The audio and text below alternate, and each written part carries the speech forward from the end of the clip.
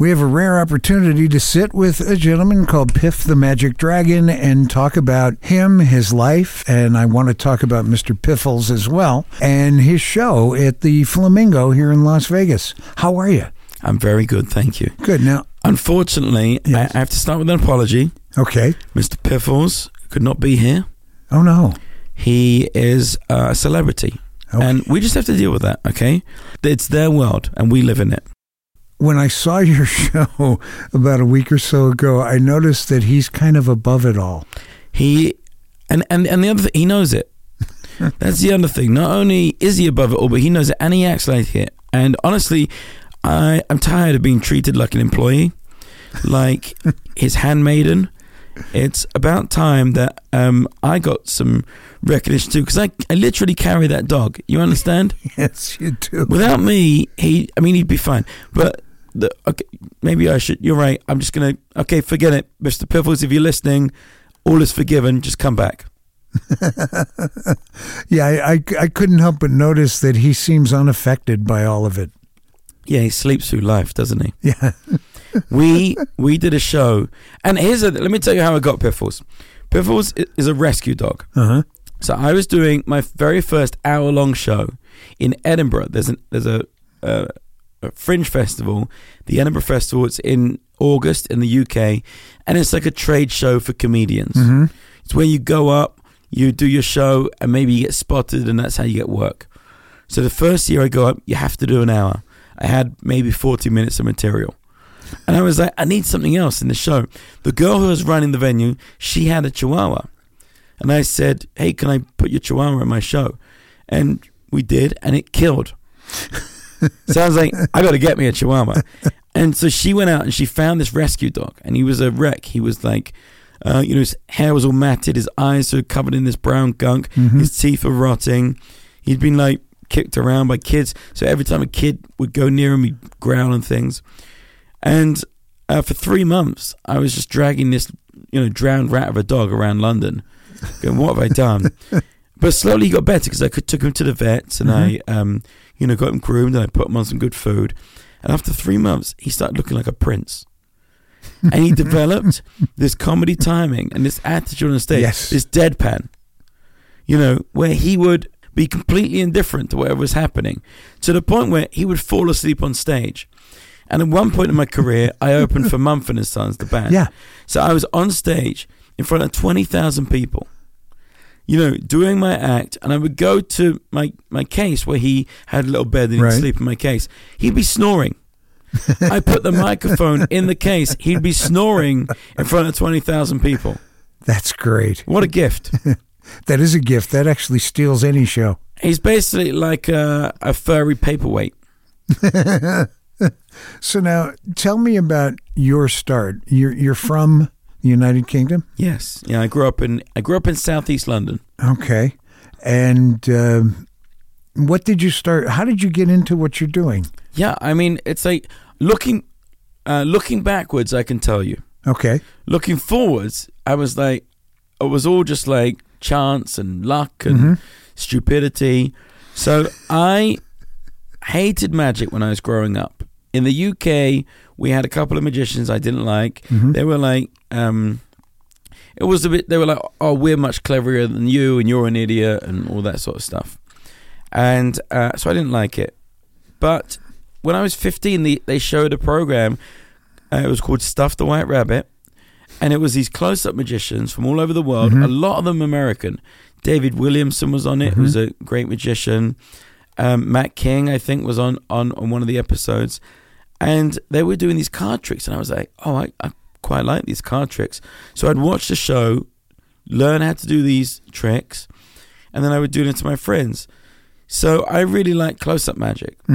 So then, I went to university, and I was at getting what I thought was a backup career in case the magic didn't work out. And what backup career was that? It was computer science. Okay. But I was dreadful at it, so it was no backup. It was just me not being good at something.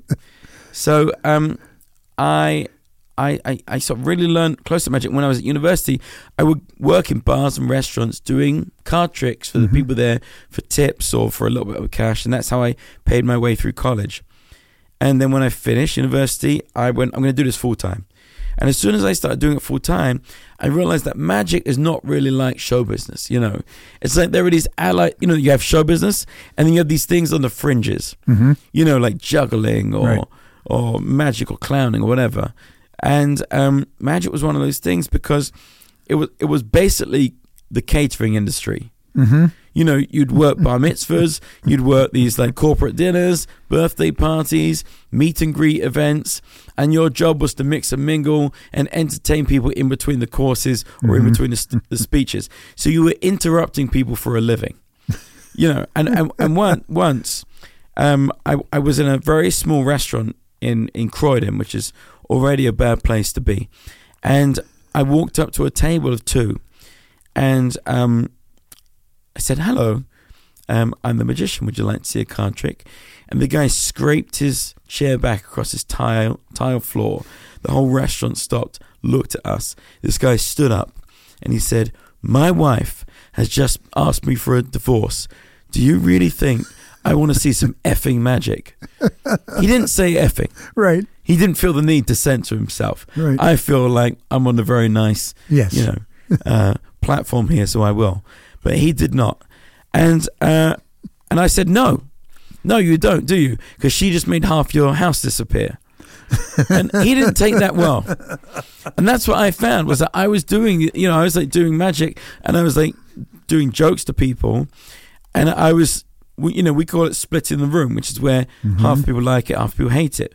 Now, if you're on stage and you got 100 people, 50 people laughing is a lot of people. Yes. You know, it sounds like you're doing well. If you're doing a table and there's 4 people, 2 of them don't laugh, that's a problem. So I got fired from everywhere that I was working and I became unemployable. I was down to my last 1 or 2 gigs. Didn't have enough money. And I was like, I got to get out of here. And I went to a party around this time. It was a costume party. And I said to my sister, I don't have a costume to wear. She said, I have a dragon outfit under my bed. Under her bed? Under her bed. Now, I asked no further questions. And neither should you. Okay. Because it's my sister. Okay. Let's let that mystery stay buried. So I say, great, I'll wear the dragon outfit. I cross London in a dragon outfit on public transport. I didn't drive. So I'm on the buses, I'm on the trains, I'm on the tubes across London in a dragon outfit. I arrive at the party. No one else is in costume. That's funny. Just me. I go to my friend. I said, what did you do to me? She said, well, you know, we just thought it was a bit immature. I said, I'm in a dragon outfit. I'm like, yeah, really? You think? So now, for once, I'm appropriately grumpy. You know, because usually inside I would feel happy. It's just my face would read grumpy. Right. I did a wedding once, and this guy was like, "What is your problem?" And I was like, "Nothing. I'm in a good mood." He was like, "You look like the Eeyore of magic," and then he fired me because he was the groom. Okay. So at this party, for once, I've got an excuse to be grumpy. I'm drinking red wine in the corner. My other friend comes up to me. She says, "This is funny." She says, "You should do this in your act. You could be Piff the Magic Dragon." I said, wait, I could be Puff the Magic Dragon. You might have heard of my older brother, Steve. And I was like, that's not a bad joke. So, you know, a couple of months goes by, I'm losing all my work, and I'm like, I wonder whether that thing would work. So I try it at an open mic night. It kills. Now with comedy, and I'd done a bit of comedy before. Comedy, it takes you like a year, 2 years to even like become bad. Because you're learning how to be in front of an audience, how to talk, all of that stuff. But I'd learned all that by doing magic, you know. And I also had material because I had like routines. So I'd done the hard part of this, and now I just found the icing on the cake, the framing that made it all work. So it was very quick after that. In the next year, it sort of like shot up. And, you know, I go to Edinburgh and I do this gig. You know, where I'm like, I need Mr. Piffles and I need a dog. So I got Mr. Piffles, and he was like the missing piece of the puzzle. Right. You know, because he was like, I was this grumpy dragon, you know, and I've got this like adorable Chihuahua. So that brings me to neutral. So as soon as the two of us teamed up, everything sort of came together, and we started going places. That was great. When I saw your show, I couldn't help but notice that the grumpy thing was really great and very creative. Right. You don't just walk out and do tricks and tell jokes. Right. You're very creative about what you do. And the night I was there, you caught a guy almost ringside that was totally deadpan. Right. And shined the light on him with the flashlight. It was great. What I love about being in Vegas, and also about my job, but specifically Vegas, is I get to do what some people think is the same thing every night. But it's not, because I use, in Vegas here, I use, I think, 6 or 7 people. On the road, we have a very different tour show. I use 17 people in that show. So I'm interacting with 17 personalities. And each one of them is going to give me, either trouble, they're going to be, a locks, or they're going to be great to work with. So I've got 3 different scenarios. So it's like, I always want people to come and see the show and feel like, hey, I was at the night when this happened. So each show feels unique and like special. And the other thing that really impressed me was you got together with a couple during the show. Right. And you ended up getting her ring. Right. And at the end of the show, you put them back together. Yeah. With the ring. Right. And I mean, along the way, and you took the guy's $100 bill. Yeah. Well, and he's got this look like, I'm going to kill this guy. Vegas is a loss leader. Yeah. That's the only, I work for tips. It doesn't happen in magic much. It happens in comedy all the time. In comedy, people you can be angry, you can be a sad comic, you can be deadpan, you can be happy, you can be all the human emotions. In magic, for some reason, it seems like you can be David Copperfield, or like a kind of comic magician who's like, hey, Jerry Seinfeld has a line about comedians. It's like, here's a quarter, now it's gone, you're an idiot. Yeah. There's that. So I always wanted to see if I could do something else with it and be like a real, it's funny, by putting on a dragon outfit, I could be more myself and more human than I would be without it, because I can never punch down. Yeah, there was a guy that used to showcase around Las Vegas in little bars and lounges. His name was something like Morty the Magician. Yeah. But he wore like a Dracula costume, and none of his tricks worked. Right. That was the act. Right. And it was actually very funny. Yeah.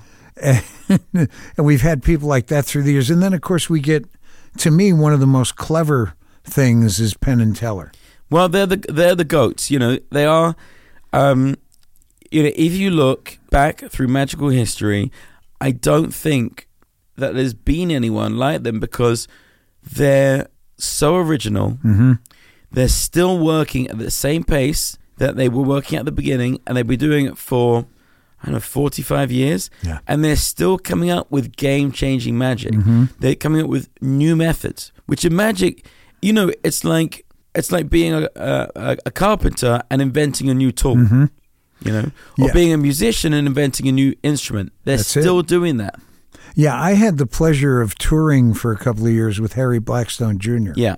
And we would do corporate. Did you do the Super Bowl show? No, I didn't. Woof. I missed that one. That was a tough gig. Yeah. But I was able to do one with him where we did a corporate event for IBM. Yeah. And the big trick was to turn a tiger into an IBM mainframe. Right. And I actually saw how some of it worked. Yeah. So we had a ceremony backstage where Harry swore me to secrecy. Right. Yeah. But how did it work? No, thank you. But here's the thing. Is like, the other thing about me is I don't want to be around a tiger. Right. It's a tiger. It's like I saw a Vegas magician on Letterman, and he produced a tiger. And he was definitely being dragged around stage by that tiger. He was not leading the tiger around the stage. The tiger was leading him around the stage. And it was so obvious, Letterman could see it too, and was rapidly introducing the commercial break so he could get to safety. I knew someone for a long time that's moved back to California that was an animal handler. Oh, yeah. And he refused to work with tigers. He said, because you're working with a 600-pound cat. Right. They have the mind of a cat. Right. They do whatever they want to do. Yeah. I went to the vets once with Piffles. And, you know, Piffles is 4.5 pounds. Yeah. I rarely put a collar on him. I rarely walk him by a lead. So we're walking, he's in my arms. The vet leaps out of his chair, backs himself against the wall. He's like, whoa, you got to get a collar on that thing. Really? I'm like, on this? The guy's like, yeah, he's a wolf. Don't let him fool you. Like, he may look like a chihuahua, but inside he's a wolf. They're all wolves. Let me tell you the worst bite I ever got. It was from a chihuahua. I've still got the scars. And I was like, yeesh. So I guess, you know, all tigers are cats, all dogs are wolves.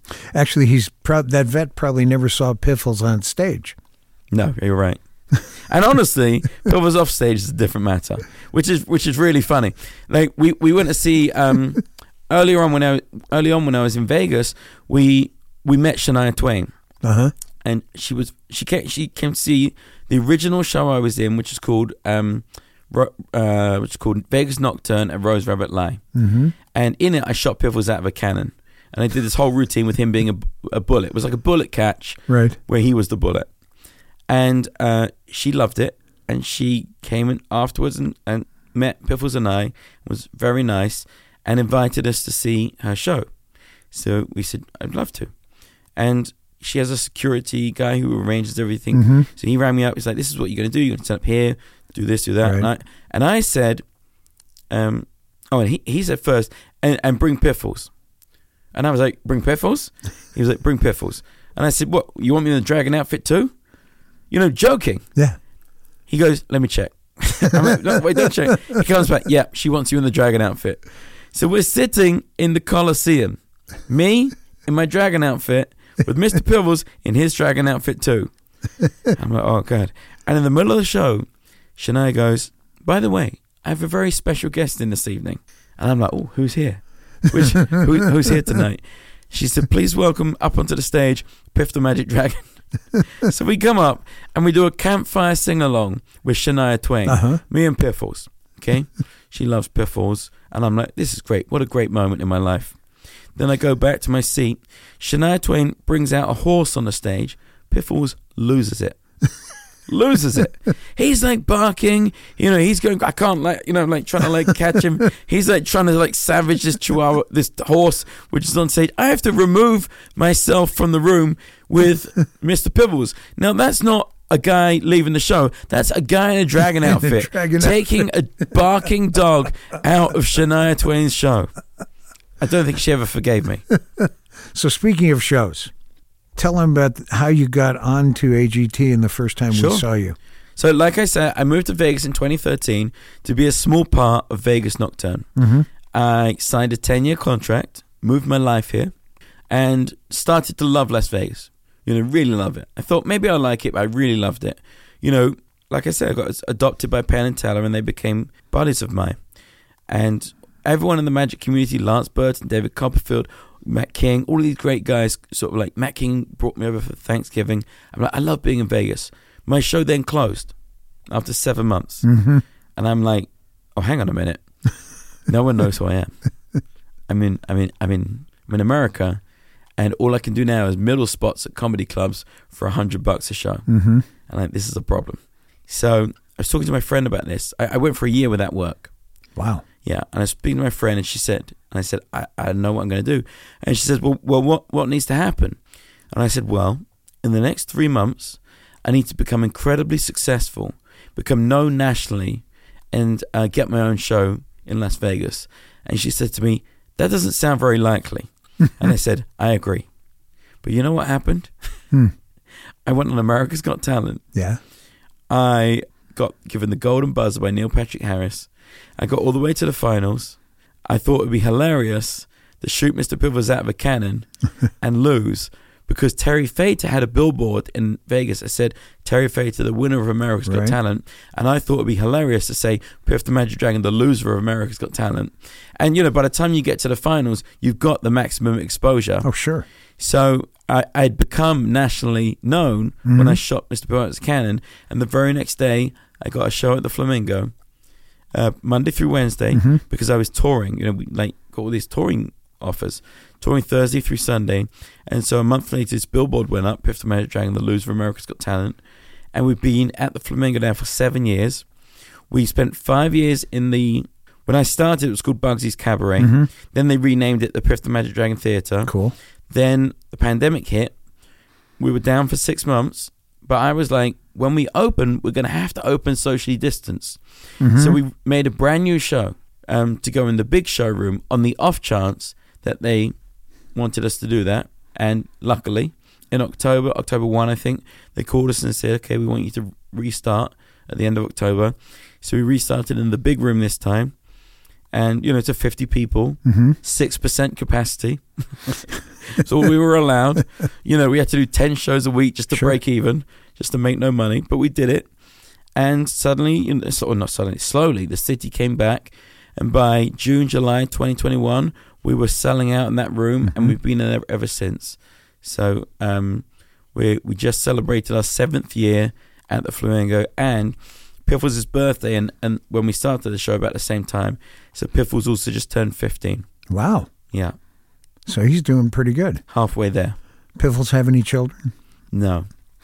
He doesn't have the equipment anymore either. You mentioned Terry Fader. I had the pleasure of interviewing Terry.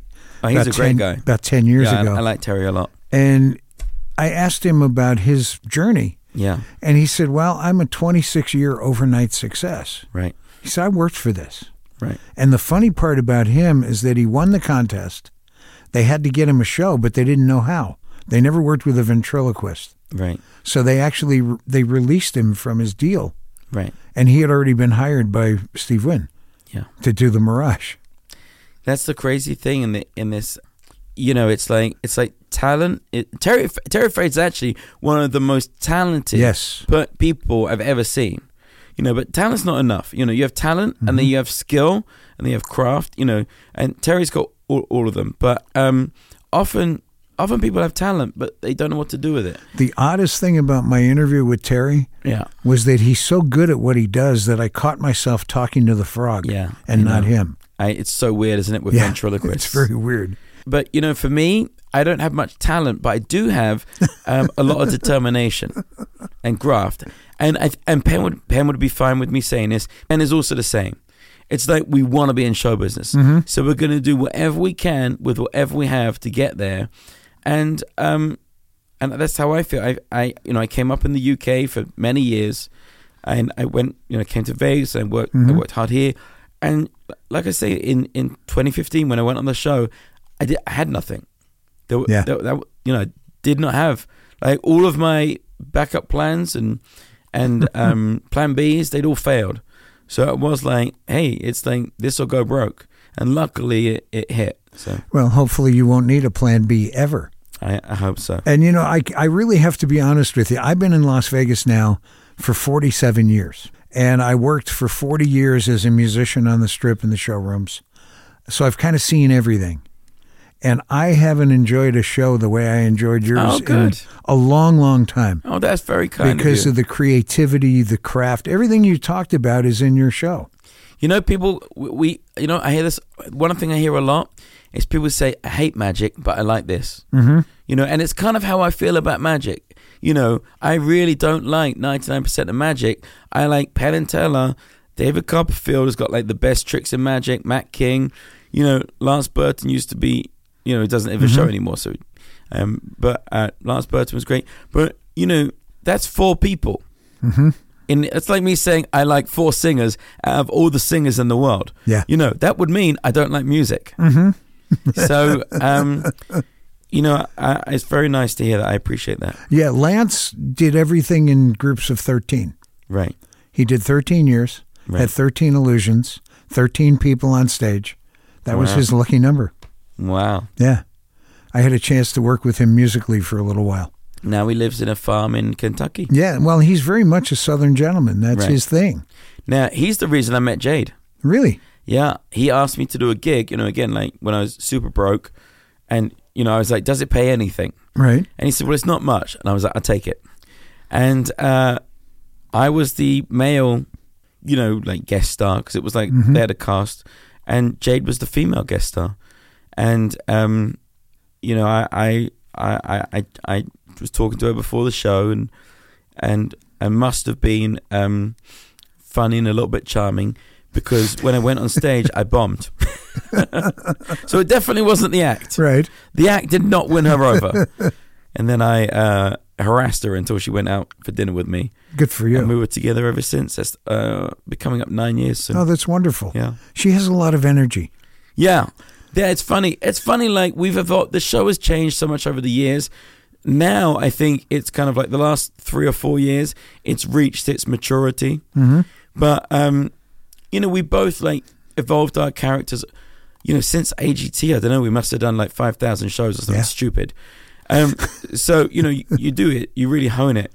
And I've refined what I do a lot. And she's found this great, great character. Mm-hmm. She's just kind of over the top, super excited, so happy to be here, which is a great contrast to me, and especially to the dog, who is, you know, absent in his consciousness. Yeah, the only thing he didn't do in the show when I saw you was he didn't yawn. No, he didn't yawn. Sometimes he does. There's a little bit when I try and get him to do a card trick. Yeah. Try and get him to like high five a card, and sometimes he yawns at me, which is perfect. It is. It's perfect. I mean, animals are fun. Yeah. And I'm really glad you're able to come in. Your show's at the Flamingo. What nights? At the moment, it's Thursday through Monday, but we change that schedule through the year. So we do 5 nights a week. How about a website? PiffTheMagicDragon.com. That's simple. Just Google Piff the Magic Dragon. That's true. When I started, right, there was a very famous magician called Billy McComb, and he said to me, "Let me see your business card. You know, give me your business card." And I didn't have one, and he chewed me out.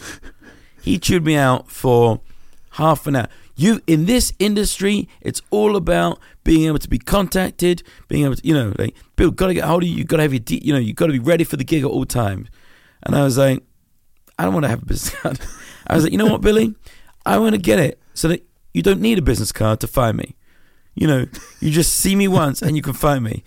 And at that time, didn't have any of this stuff. And looking back years later, now I don't have a business card. I just say, Piff the Magic Dragon, Google it. Sure, exactly. Yeah. I worked with a comedian who's now passed away years ago. One of the jokes in his act was, you're in Las Vegas and it says Dean, Frank, Sammy. You know exactly who it is. He said, I want to be so famous that they put up a blank sign and everybody knows I'm there. Yeah, exactly. That's he said, until that happens, I'm changing my name to Free Buffet. Yeah. But I want to thank you for coming in. It's very kind of you to spend some time, so much time with us. Thanks for having us. I'm glad we could do this. And I plan on seeing your show again. I love it. Me too. Because I enjoyed it. Yeah. Do you watch videos of the show? Not very often, because honestly, I spend so much time looking at my stupid face. You know, like, you have to, like, you're always like working on the next thing. So there's always marketing, right. And, you know, I mean, I always remember Penn telling me this great story. A woman came up to him once and said, are you surprised that you're on the side of the a Las Vegas hotel? You know, in whatever it is, 100 foot tall, whatever that is. And Penn was like, no, because I was at the meeting.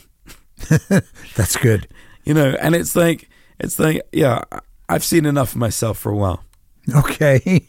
Well, thank you again for being here. Thanks very much for having me. And I want to thank all of you for listening. And I want you to always listen to 91.5 Jazz and More, and keep listening, and get out and see Piff the Magic Dragon at the Flamingo. What time is the show? 7 p.m. All right. Get there early so you get in. And this is Nashin, and you know me from the Morning Groove at 91.5 Jazz and More. Thank you.